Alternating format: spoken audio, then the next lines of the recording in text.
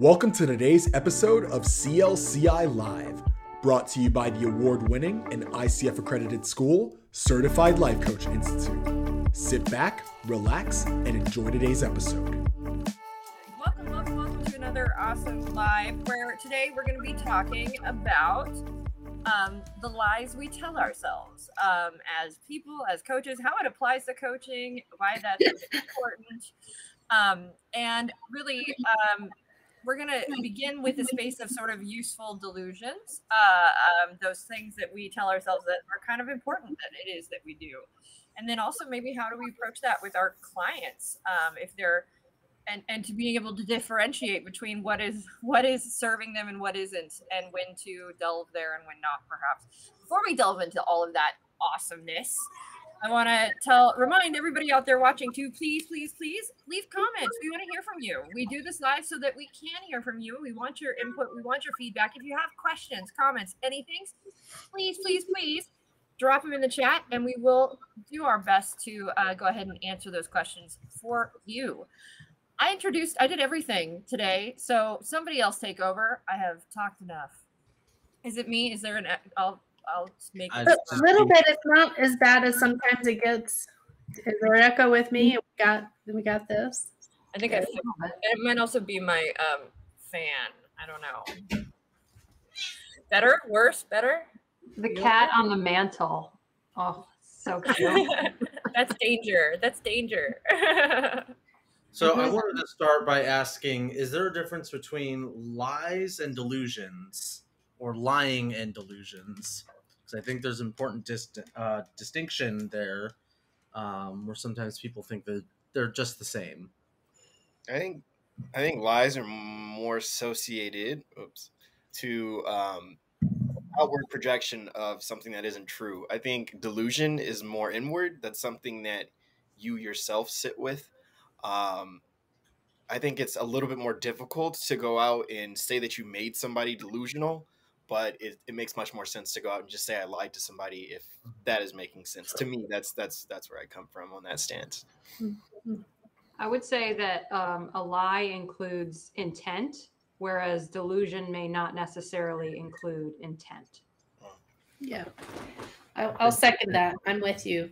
I'm with you, Jen, on that. Mm-hmm. So essentially, when we lie to ourselves, like if we're just talking about lying to ourselves, not to other people, lying to yourself is you say you're going to do something internally, but you know it's not true, or you say something that you just know is patently false. Like if I said, I'm going to go to the gym after this, but I really know I'm going to take a nap.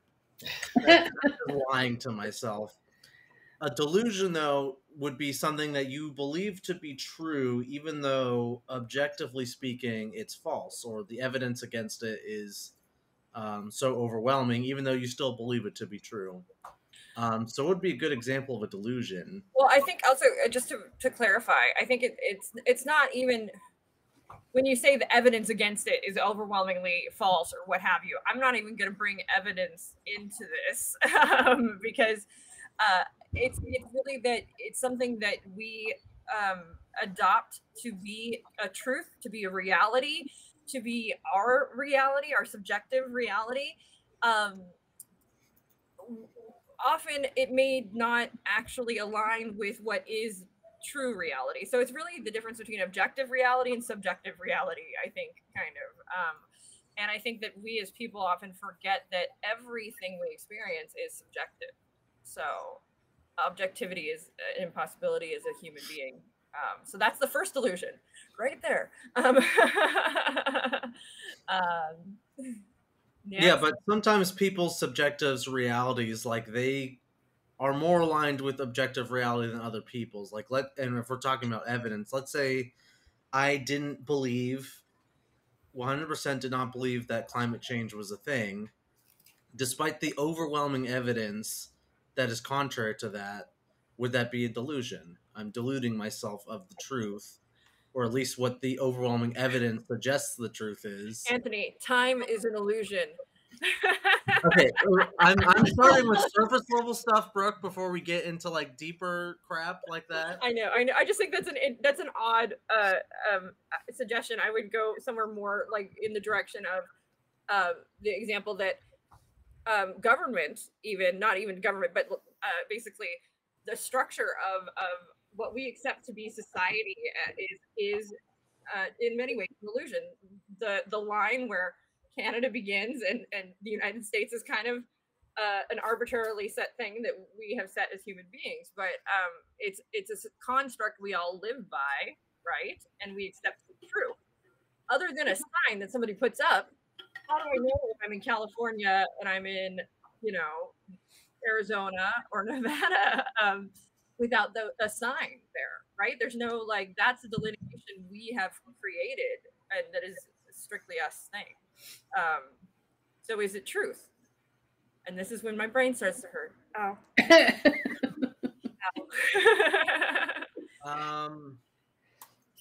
I'm not sure. I'm not going to say it's sure because I don't know what other people think. I would be presuming to say that it's a delusion that the state of I live in the state of California, or things like I live in America. They're not delusional if you accept the fact that they are societal constructs of that nature. Then it's not a delusion. You just know that it's an idea. It's like the same thing as money. It's a shared delusion, right? Yeah, it's a shared delusion, but you know that it's a delusion. If you know it's a delusion, then it stops being a delusion, right? I don't know about that. I don't know about that because I don't know that that's 100% true. Lisa, do you want to share? Yeah, I just, it's such we're talking in black and white, which is not normally where we operate from, which is kind of the hiccup that we're going on, because if we go, it's true or false, is it a delusion? Well, there's lots of gray in that space there. How do we get into defining what's gray in this? Because if it's true, I'm delusional, but I don't know I'm in a delusion, and I don't agree with the general consensus, then what I am in is not a delusion, it's a truth, right? Again, it falls into this weird space of the fact that whatever it is that we are experiencing is truly a subjective experience, right? Yeah. It is truly an experience that is run through our own filters, this unique filter. I am, a unique person with unique experiences, all run through this. So I'm not capable of understanding anything in an objective way. So it's hard to say what is and what isn't, right? Even making the delineation kind of defeats the purpose of the conversation. For the sake of this conversation, before we end up off in the weeds, though, there are some very constructive lies that we sort of, as people, tell ourselves, or even if it may not be a lie, they are delusions we accept. What might some of those be? I know there's sometimes, whenever I tell myself, I don't want to go to the gym, I tell myself I've got to be a bit delusional to get past that hurdle. So I pretend like I'm not going to, have to drive 20 minutes to go get to the gym. I pretend that time is not going to be lost. I pretend that it's not going to hurt when I'm lifting up these heavy weights. These are, to me, delusions because these things are going to happen, but I pretend that they don't because I know at the end of the day, the benefit outweighs the negatives that I see occurring in that scenario. So what's the difference between a delusion and a self-manipulation? Because to me, it sounds like you're manipulating yourself in that moment to allow, is it one and the same? I hadn't thought about that till we just were talking. Nor I do think they're closely associated. I think it goes back to that definition of what is a lie and what is a delusion. Is that lie is something we intentionally do and create and manipulate, but the delusion is perhaps something that we just accept. A good example, I think, of this, and one that applies maybe in coaching, and it might be a little controversial, is that one of the things I think we say is, and this it might tap into, again, this might be a little, some people may not agree, but is that if I am good things will happen. As if, bad things don't happen to good people. So as long as I am acting in good, being good, then bad things will not happen to me. And we all know that that's not true, but we often live in that space of, if I keep acting, behaving, and doing good, good things will happen. Why do you think that's useful?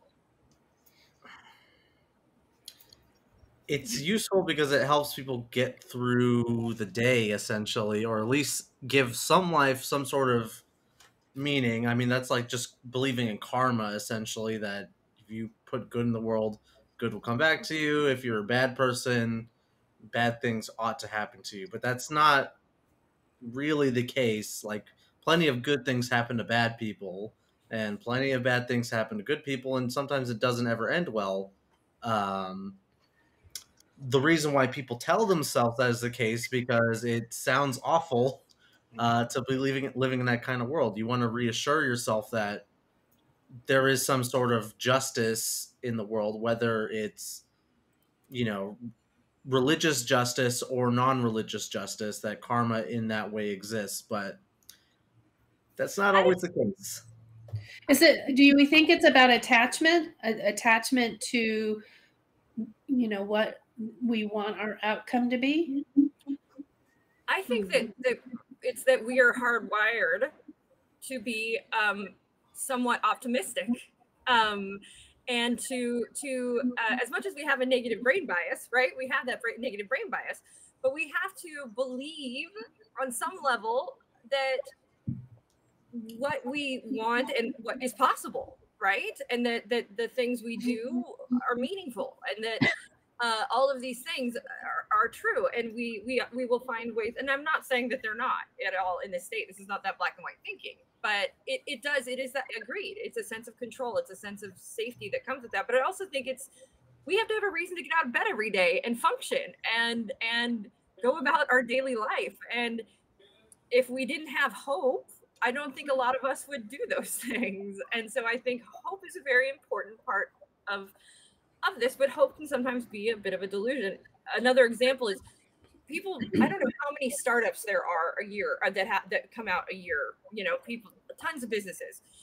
90% of them will fail. Statistics will tell you 90% of them will fail, but people go out and start businesses every day, all the time. And you have to be an optimist to be in business. You really do. And it's because those 10% that succeed that you have the 90% who fail still willing to get out there and try. Which is funny because if you believe in karma, then you believe that the people who did succeed in business did so because they were good people or smart or whatever. And the 90% of people who failed for a reason. Either they're bad or they just didn't do good enough, or they didn't put enough karma out there in the world. To add to that, another delusion that I just thought of that I see a lot in, like, I don't know, I guess millennials and Zoomers, TikTok or whatever, about like workplace reform and other things like that. The delusion that hard work leads to success. The hard work and success, that's a gap of logic that's happening there. Hard work in of itself does not lead to success just by itself. And a lot of people delude themselves or have deluded themselves into thinking that's true. And they end up spinning their wheels and they're not getting anywhere, and they're putting a lot of hard work out there and they're not seeing any results. Sometimes you need to get lucky. Other times you need to be privileged, or other times you need to work smarter, not harder. That's what I say, yeah, smart work. But hard work alone doesn't automatically means you're going to be successful in whatever endeavor you do. And I'll take it one further. I think that any person that thinks that they're going to be successful solo, like they're going to achieve their success without enlisting the help of others, that's a big old delusion. But also it depends on how you're defining success. But I mean, not always the case. I think though too, these are kind of more. These are things that we can very easily see, and we can but perhaps what are the delusions that our clients might be coming into us having, and maybe ones we don't want to touch, or an example of one perhaps. And if we do go there or we don't go there, because there are times that when we go, oh wow, that's a delusion, that it could be very dangerous to break that delusion. I can give a scenario. A lot of the times clients will come in because I'm a couples coach, so I'm working with couples. So as they'll say, should we stay together? And the delusion that a coach could get is by answering that question, because you have no idea whether someone can stay together or not until they do the work. The idea, should they stay together, and the coach responding, the delusion that's going to occur in that space is that couple may break up in that moment, but guess what? They'll get back together that next week, and you're the one who broke them up. So the delusion side of things is, don't confuse yourself that you're the advice giver. You are not that advice giver, right? And that's another reason to stay true to the coaching model, is you've got to find out what their belief system is and break it down. I can think of a few examples as a coach where, Mm-hmm. well, when a coach says, I know what somebody should do in this situation, or says, I've been in this exact situation, or says, I know what's best in this situation, we have a failing, because and a bit of a delusion, because what you're not doing as a coach is acknowledging that your client, in fact, knows what's best for themselves. And so that, I think, is a big shared delusion of a lot of folks who go into this mental health industry and go into, more specifically, the coaching industry before they find out what it is that fixer. And they want to argue. They want to argue that position, that they have that training, they know better than the client. And by golly, they're going to tell that client, let's just say you are a nutritionist. Yes, you've got the training. Yes, you've got the information. But if the client is coming to you as a coach, that's not your place to be telling them how they got it wrong. It's helping them identify what their body needs, what ways they can find out what their body needs, what a nutrition typically does, maybe small teachable moments, but not tell that client. And that really, anybody that comes from something similar, that kind of position, cannot understand how to coach that client to find their truth, because they don't think that they can find their truth. They are true believers that the client won't be able to find their answer. I've got a question that might be equivalent to coaching heresy here, so just bear with me. I'm playing devil's advocate. Heresy! Woo! Is it a delusion to say that the client knows what's best for them? They may not know until they are given that space to discover what that answer is. I think what serves in this space is probably the fact that you don't know better than the client, which is something important to keep in mind. The reason why I bring that up, because there may come a time where the client doesn't know what is best for them. And I'm speaking in the realm of like mental health. Mm-hmm. And if the coach is under the delusion that the client always knows what's best for them, it might lead to situations where a coach doesn't offer a referral or the support needed for the client to go and seek help from somebody who does know what's best, in terms of a therapist or a psychiatrist, or in an emergency, God forbid, an emergency situation comes up. Yeah. But I'm speaking more of like general mental health, where the client might not be an expert or know best as to how to diagnose or treat their own mental well-being. Mm-hmm. And neither does the coach, but the coach at least should know when to refer out. Good point. There's exceptions to every rules, right? Totally medical needs and necessities definitely are the place to have that referral. So for sure. I want to have a little fun in this space. In some of the research we did for this podcast, one of the real life scenarios given was there was a group of gentlemen, there was one gentleman that was writing letters to a group of gentlemen, and he was posing as a woman, as various women. He called them his angels, and would, for years, decades, was writing to men, and these men fell in love with him. But he was so successful in his, even though it was mail fraud, in his writings and in his ability to create this delusion, that these men became very attached to the love story that they had, so much so that they testified for him. So if we as a coach have a client who walks through the door, right, and is telling you about their internet love story, and in our mind we are thinking, oh my God, this is a fraud. This man is being taken by, I mean, what do we do as a coach? Well, what is the client there for? Let's say, let's think here. I would say it probably is something in the love space. I would imagine. Here, how about this? Should I keep sending? I don't make a lot of money. Like, I'm pretending I'm a client. Not that I actually write love letters and send money to people online. His truth comes out, everyone. His truth comes out. Let's not make this the main goal, though. If I have a client that says, okay, I want to save $10,000 by the end of the year, and it comes up within this discussion that he is giving money to his internet girlfriend who he's never met, that they've been exchanging emails. And it's clear that this woman is very important to him. He's in love with her, but he is sending her money on a regular basis. What line of questioning do we take with that client?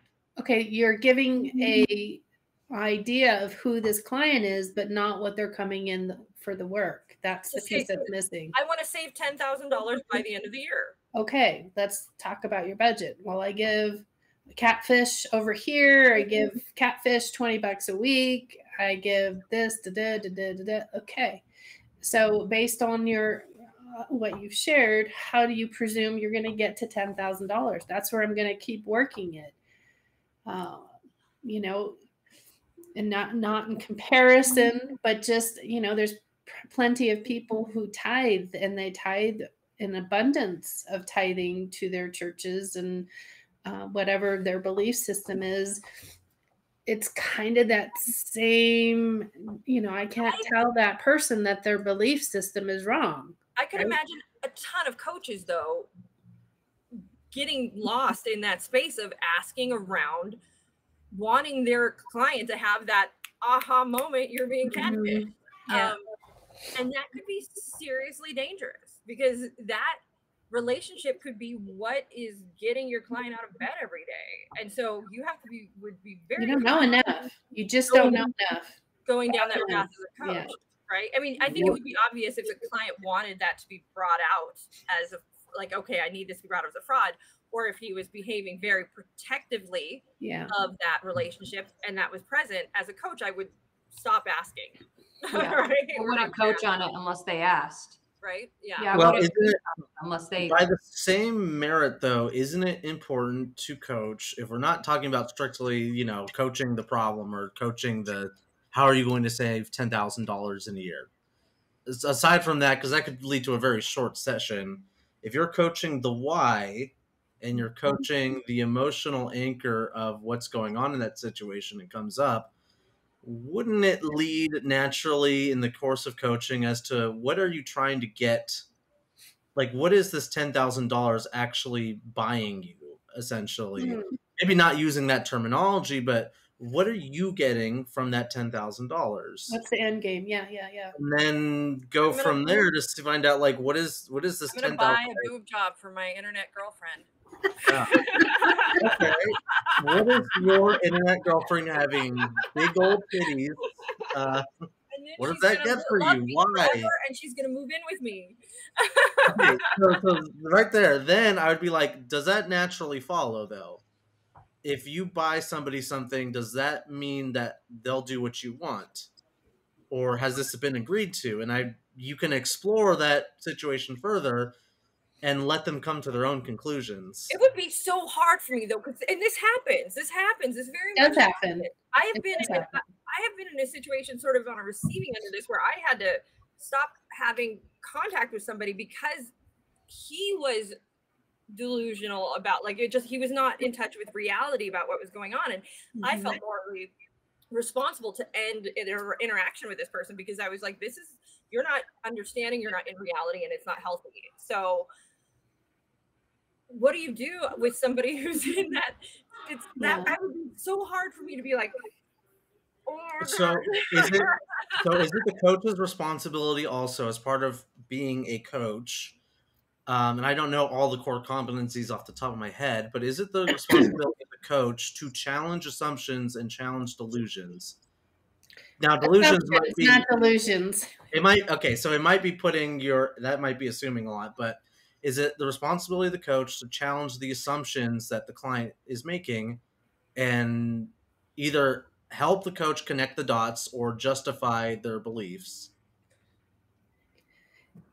Again, it's going to depend on what they're there for and what direction. But yes, we do definitely challenge their beliefs. We can, like Brooke will often say, let's play devil's advocate. I'm going to be the contrarian here.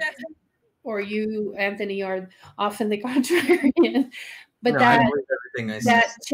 challenge is definitely a place, by announcing, it's a tool. It's all right if we use a devil's advocate tool here in this space to see where and what really resonates for you. Yeah, you would invite that tool in, ask for permission, and then go down that path. I think my keyboard is dying. I think that is it a responsibility of us as the coach to somehow prep the client, get them. I mean, I can't get them to be. I can't do that. I can't get them to anything, right? Part of me goes, I want to protect this person. I want to prepare them for the worst. I want to prepare them. I really desperately want to do this but it's not my responsibility. So then maybe that's the referral that we're talking about because it's beyond our scope of practice to refer out to that. How do I refer? He's otherwise a perfectly functioning, healthy human being. He's working. He's going about his life. Who do I refer to? I don't know if a referral would be necessary. It depends. It depends on, if we're going to that extreme. Yeah, go ahead. Well, in this hypothetical situation, the person is willingly giving away tens of thousands of dollars as a goal. I think it would just be the responsibility of the coach to dig deeper, to try to see if logically, and have the client explain how does spending $10,000 get them what they actually want, and what happens if they don't get what they want? Where will they be at if that isn't the case? And you're exploring, if it's sure or not that they'll get love and attention and whatever it is that they want. But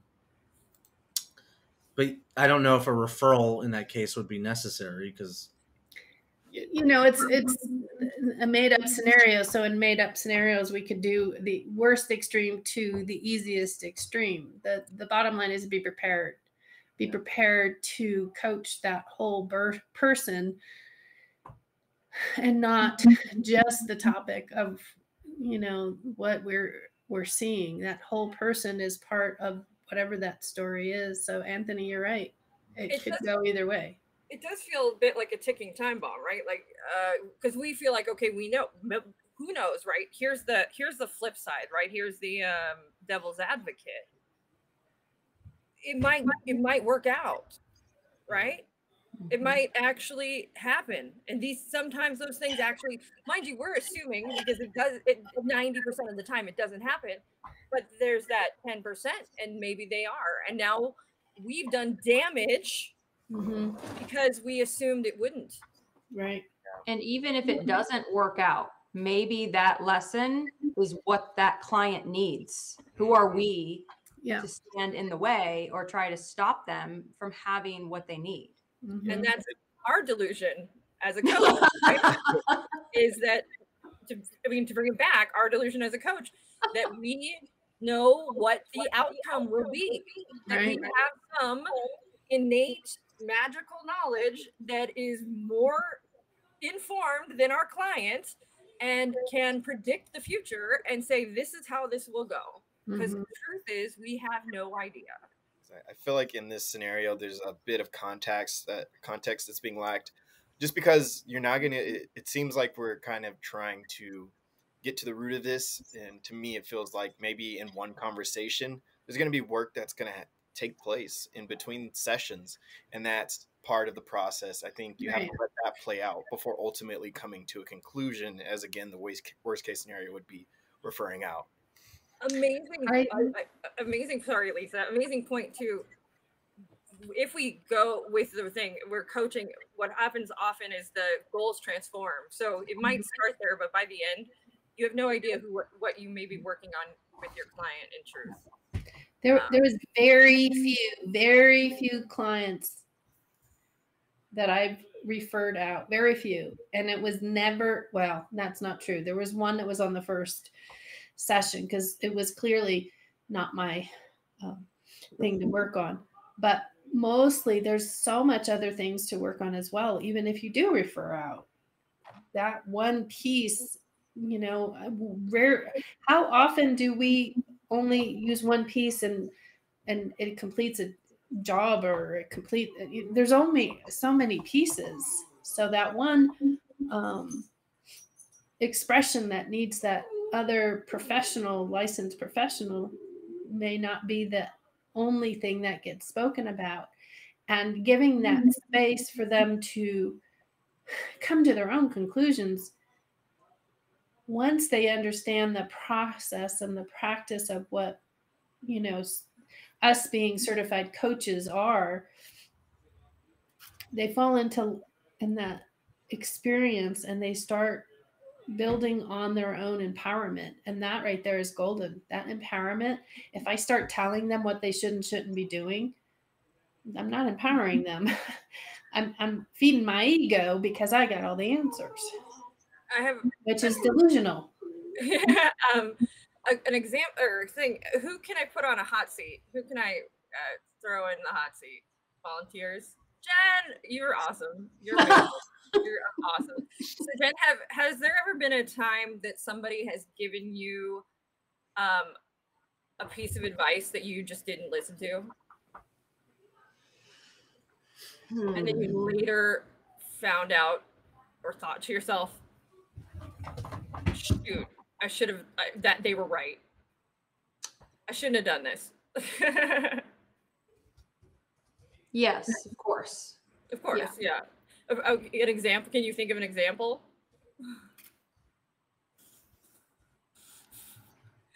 Yes. Would you like to share the example? I'm trying to place my words carefully here. In my last job, I used to complain a lot, and I got the advice a lot that I needed to leave. But I didn't. I stayed longer. Mm-hmm.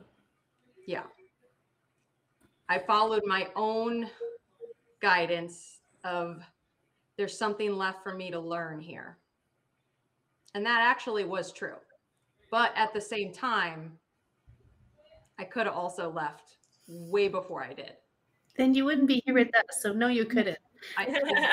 Now for sharing that, you're fired. Get out. May I ask what kept you from leaving? A few things. I was comfortable, and I had a lot of doubt of what else was out there and what else I could do. I had a lot of negative thoughts about myself and what I was able to do, which evolved over the time that I was there to where I was able to leave. So when you're in that moment, that Jen, I'm not talking about this Jen, I'm not talking about this current Jen, but that Jen, what were there any delusions you were perpetuating?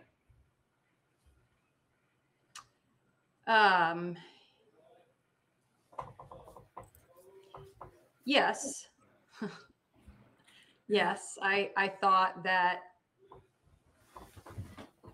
I could change things. I thought that I could make things better. And at the end of the day, if I did, it was temporary. I didn't have any real control over that environment at that job.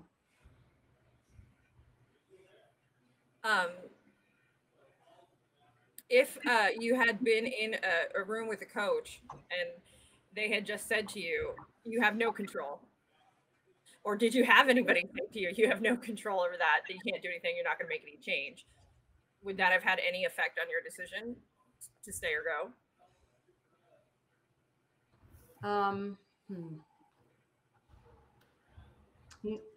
Yeah, I actually would have stayed to spite that coach. I would have been like, no, I'm going to show you. No, I don't believe you. Boom. No, right there. That in itself is a very interesting response, right? It speaks a bit to fuel and friction. That moment where you think, okay, wait, I'm gonna lay it on her and tell her the truth right here. We're gonna break this delusion. And she's going to go, oh, well, you're wrong. I'm going to show you wrong. I would have doubled down. I would have doubled down, and I would have gone further into my own beliefs about, no, I do have the ability to create change here. Well, and not only that coach would have lost you because you no longer believe in that coach because they are not clearly listening to what you're saying. They're too busy trying to solve your issue. Or if you're mean, I keep going to the coach so that they can see I proved them wrong.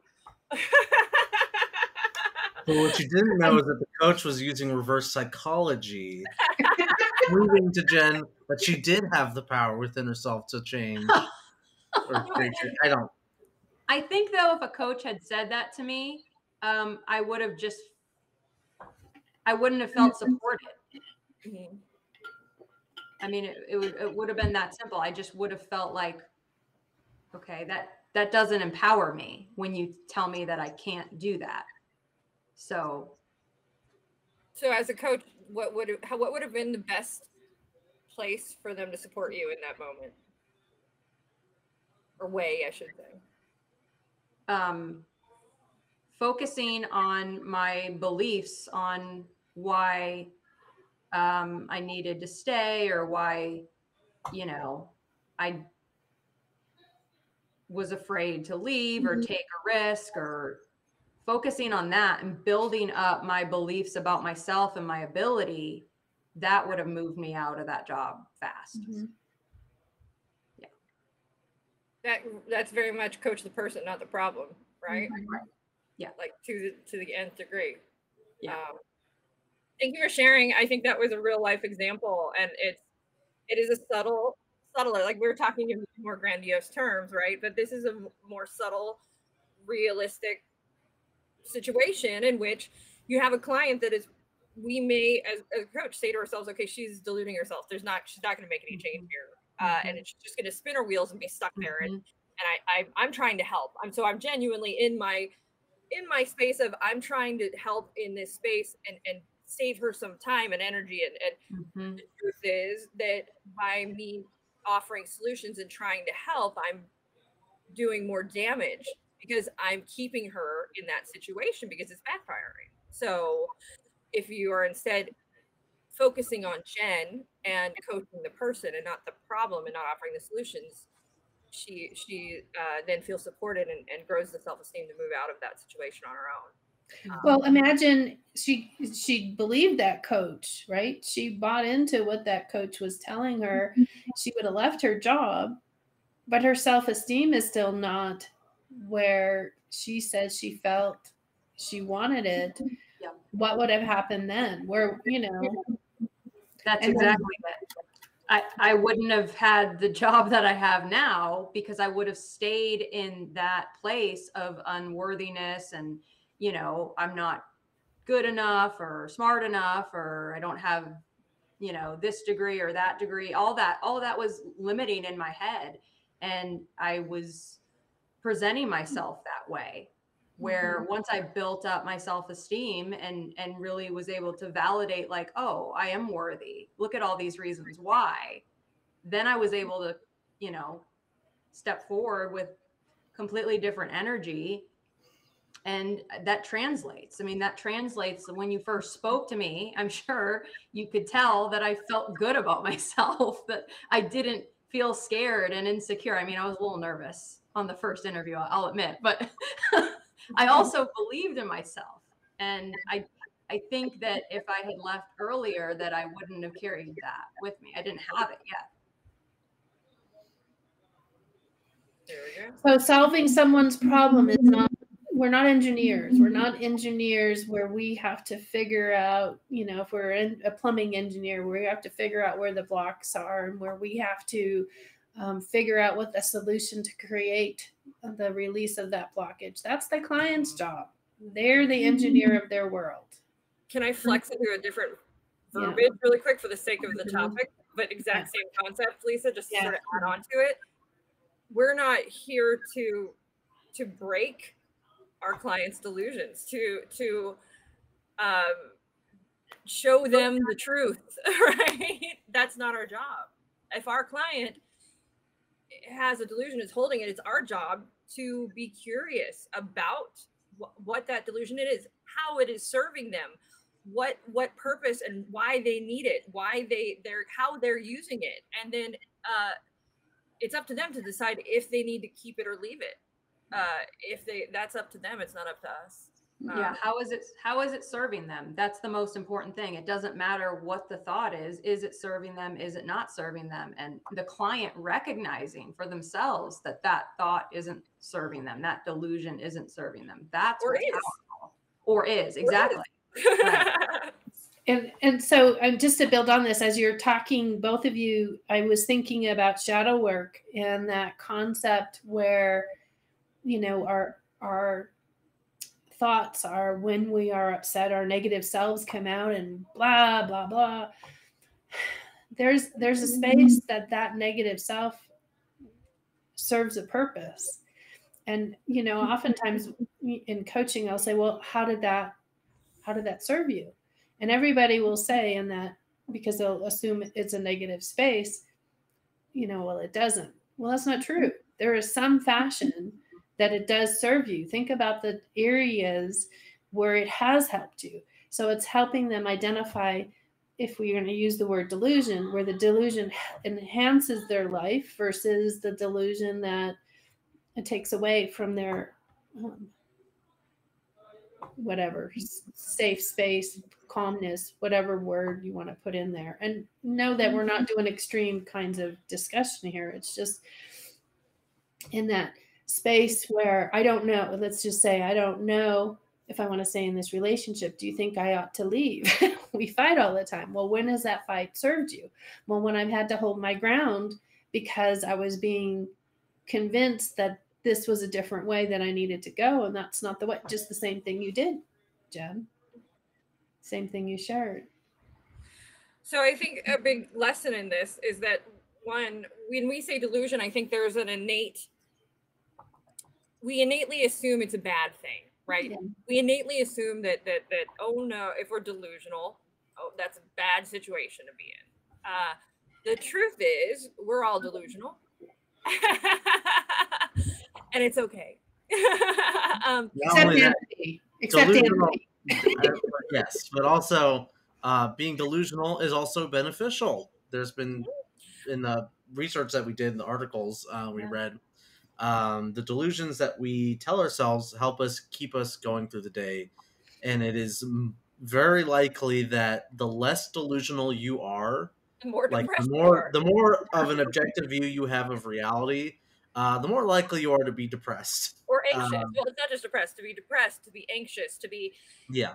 The reality is, when something very tragic happens, we have to process that, and we have to, on some level, get to this space of this. It's not going to happen again. It's not going to happen any minute. It's not going to, you know what I mean? the truth is we don't know if that will or if it won't, or you know what I mean? But we have to sort of process it and accept it and shelf it, morph it to whatever space it needs to be in so that we can continue on in a space of sort of positivity. But the reality, the people who are very anxious and very people who suffer from PTSD, as somebody who suffers from PTSD, I think one of the most brilliant, it changed my life and perspective of the way I look at people with PTSD is there's nothing wrong with me. The truth is my body is reacting because it's being put in a state of fear. And that means it's functioning. That means that it is doing what it's supposed to do. Something happens, I become afraid. It's my body is doing what it's supposed to do. And as somebody who's been through trauma, that's okay. It means that I'm functioning, right? And it's okay to be scared. That is a good thing. It's not a bad thing. Don't fight it. What's interesting is when you're dealing with that and that trauma and those things is if we don't acknowledge that trauma happened and that it's okay, it makes somebody with PTSD, somebody in those spaces, feel crazy. It makes, the more I pushed it down, the worse it got. The more I denied it, the worse it got. When I sort of accepted it and embraced it, that's when I actually was able to sort of change and function and become, the same fears are there, right? The same threats in my life are there that have always been or haven't been. But what I do now is I don't focus on them, right? They don't become, it becomes, I go, okay, if it happens, it happens. And on some level, that's delusion, because I know if something horrible were to happen, it would suck. But I also know the tremendous amount of energy and stress that comes with worrying about something I don't know if it is or isn't going to happen. It just, we all sort of just wake up every day and assume the sun's going to come up and everything's going to be okay. We go about our lives. And that is an important state that we all find in order to maintain sanity, which is just this kind of funny marriage that it's a paradox in many ways. So it's a healthy coping mechanism in the way that we're defining it. There's unhealthy bits to this coping mechanism, but on this side of it is what we normally consider as unhealthy. There are healthy coping mechanisms within that concept. Yeah. I'm not even embracing the coping mechanism portion. I'm saying I was mad at my system. Like I was mad at my body, like myself, because of the way it would react to external stimuli, to things that were out of my control. Right. And then I'm having a panic attack, and then, and that exacerbates the problem. Coping mechanisms, that is a whole other realm of like health and how to deal with it, and the healthy and the unhealthy. But I think the first step for me was accepting that what was going on was a natural process, and it allowed me to embrace, I guess, my own quirks in many ways. So same with ADHD. I mean, you got to embrace your quirks. Can I bring up, there was something in the research that we did that I thought was really interesting. It was when they talked about, they did an exercise with adults and kids, and the adults painted something really good and something really bad. And then they showed it to the kids, and the kids were honest unless the adults gave some sort of indication that they were embarrassed or ashamed that they weren't good at art. And then the kid lied to make the adult feel better. That was so fascinating. Because it makes me think, like, how does that apply to coaching, right? Are we potentially in a situation where the client reveals something where we want to make them feel better, and we then step out of coaching and try to make them feel better? Yeah.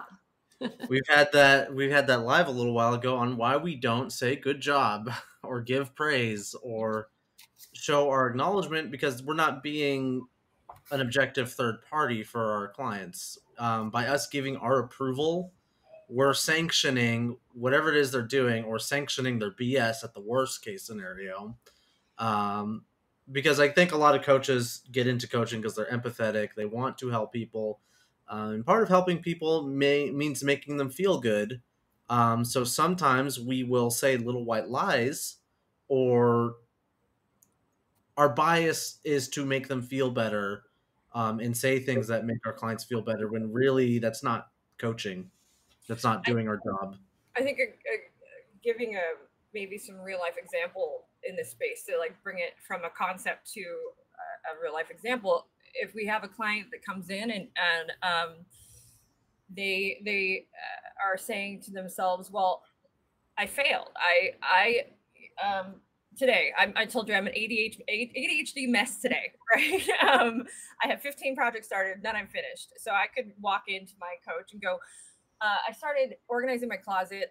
I stopped halfway through. There's a pile of hangers on the ground right now, and I completely failed. Like this is a abject failure when it comes to closet organization. A little bit of an extreme. It's not. I'm saying to myself on the inside, that's not really a failure because you did make progress and you will fix it. But all these things are going on. You're coaching yourself, but yeah, I know.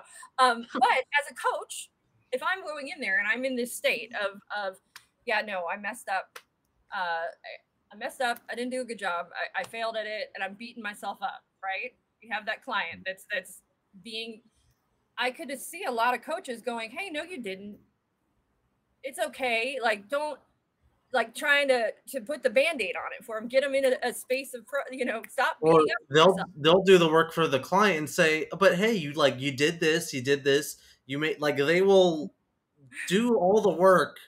By just telling them, hey, you made progress, or you shouldn't think of failure as failure. You should think of it as falling forward towards they'll just say, it would make the session a whole lot shorter if you could just say all that in the first 5 seconds, but that's really not your job. And if I was your coach in that situation, Brooke, I would just say, okay, you failed. How are you going to succeed? If you tell me I was your coach, go ahead. Sorry, finish. No, that was it. So if I was your coach, I would say, Brooke, what has you focusing on the fact that you started and stopped 15 projects over the fact that you started 15 projects? Well, because I have ADHD and I know that is a symptom that my ADHD, when you have it, I know that I've had to make a conscious choice to be aware of when I begin and complete things. And I know that when I'm not completing things, I am, it makes me a little crazy. Why? Because I feel like the ADHD is winning right at that point. And it's kind of it's a symptom for me. Is it a permanent state for me? No. Does it mean that I'm not capable of finishing those things? I guess where it bothers me is, and where I get hard on myself, and now you're getting to our honest space, is I go, well, why, what is it about you that can't just finish it? Like, why do you just drop it and move to the next thing and just drop it and move to the next thing? Go back and finish it. You know what I mean? And I don't.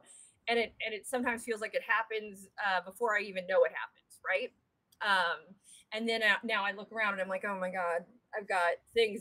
all these things I've just created. I can create a mess faster than anybody for myself to do and to finish and to complete. And so I guess it's less about the fact that I began 15 projects and more about the fact that I've made more work for myself.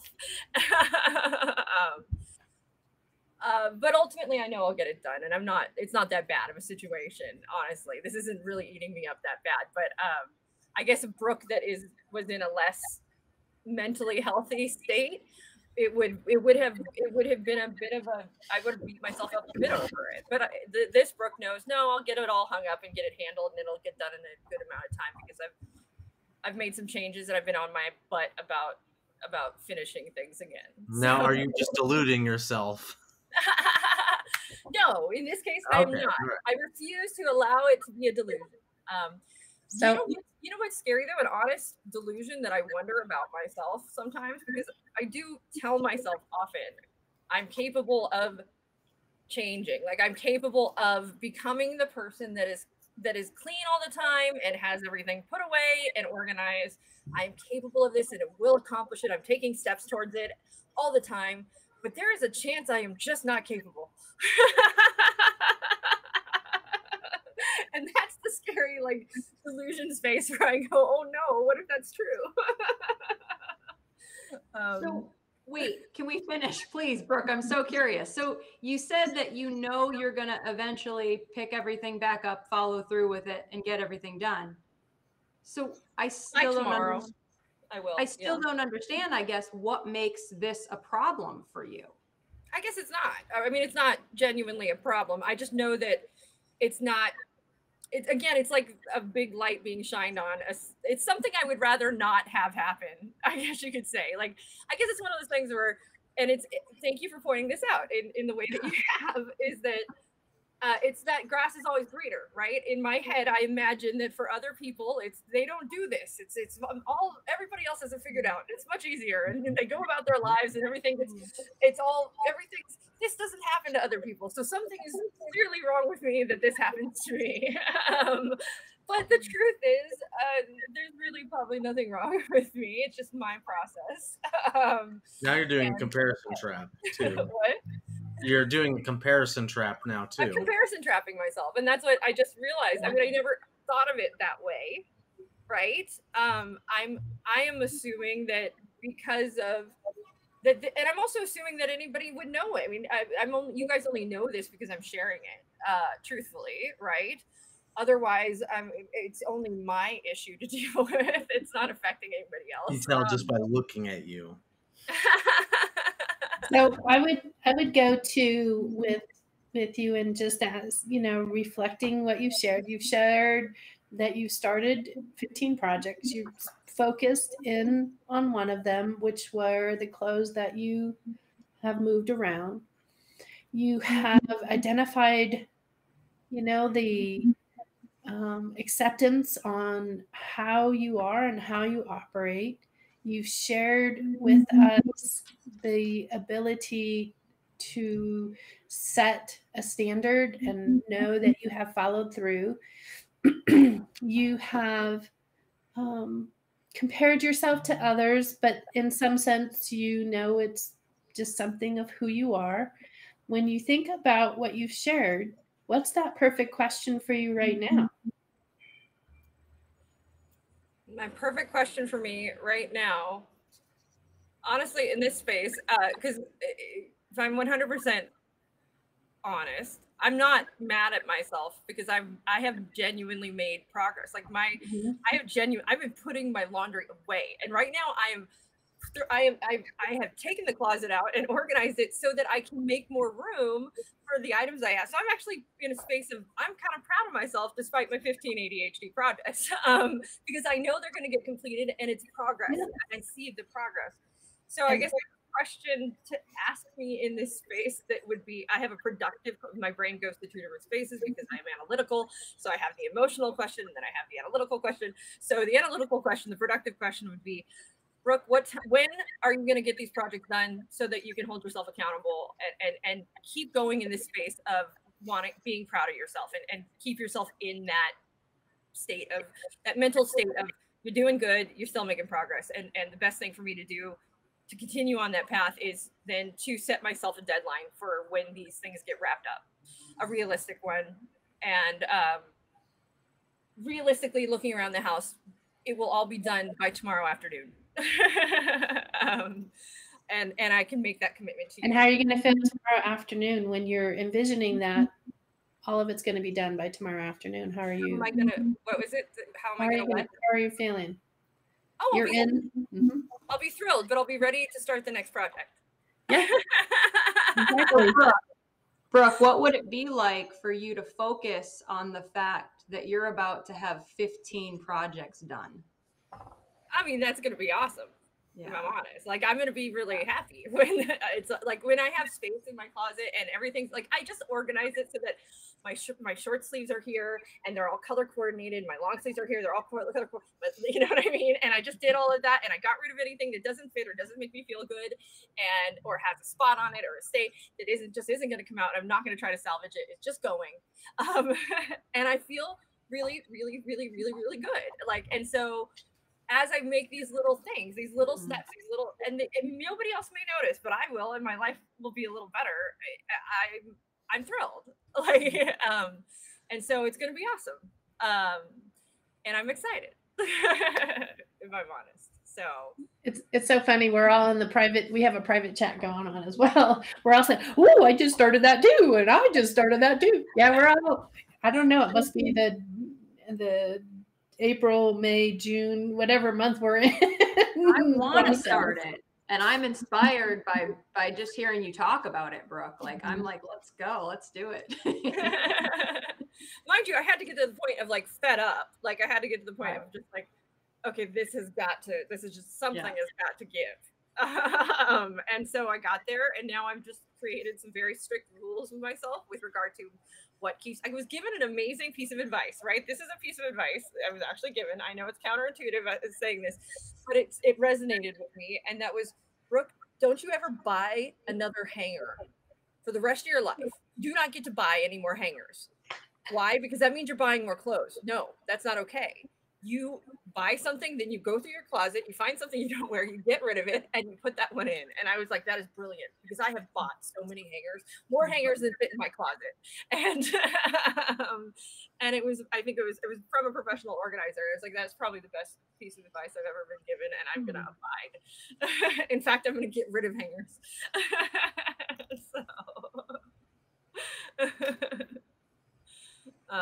We had a share from a Facebook user. I just want to highlight it, and they had a breakthrough, and always want to celebrate those, even though we're not supposed to, and we're coaches. And also, thank you for sharing. Thank you for being vulnerable and sharing that as well.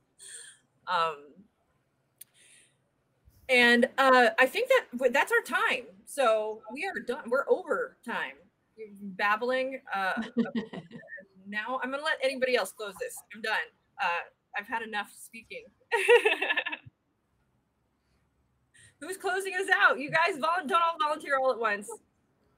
So thank you so much, everyone, for being here to discuss our delusions. We have many delusions in the good coping way. Thank you so much for being here. We certify life coaches in 3 days. Certified Life Coach Institute. We're so honored that you were here. Thank you for being here. Join us again next Tuesday at 4 Pacific Standard. I don't know what we're discussing. I never know what we're discussing. It's kind of like one of those things. What are we discussing next week? Do we have that? I can tell you right now. Give it 1 moment. Also, I want to say I'm proud of us for doing what we normally do, and that is to put a positive spin on things that people traditionally think are negative. I like that is something we often do. No, I could have easily gone. I know you could have, and I was prepared fully for you. Yeah, I still want to do the CLCI after dark and have that discussion. Yeah. But also, we're talking about being anti-fragile next week. Oh, there we go. How to not be a sissy and stuff like that. Okay. I don't know. I see that all the time on like men's blogs and stuff like that, being anti-fragile. So that'll be fun to talk about. Yeah, we're gonna talk about this. It's a concept, a buzzword, a thing that's happening right now. Anti-fragility. What is it? What does it mean? How is it different from being resilient? We will find out. Yeah. I think I'll show up eating tree bark. That'll be the intro. Just to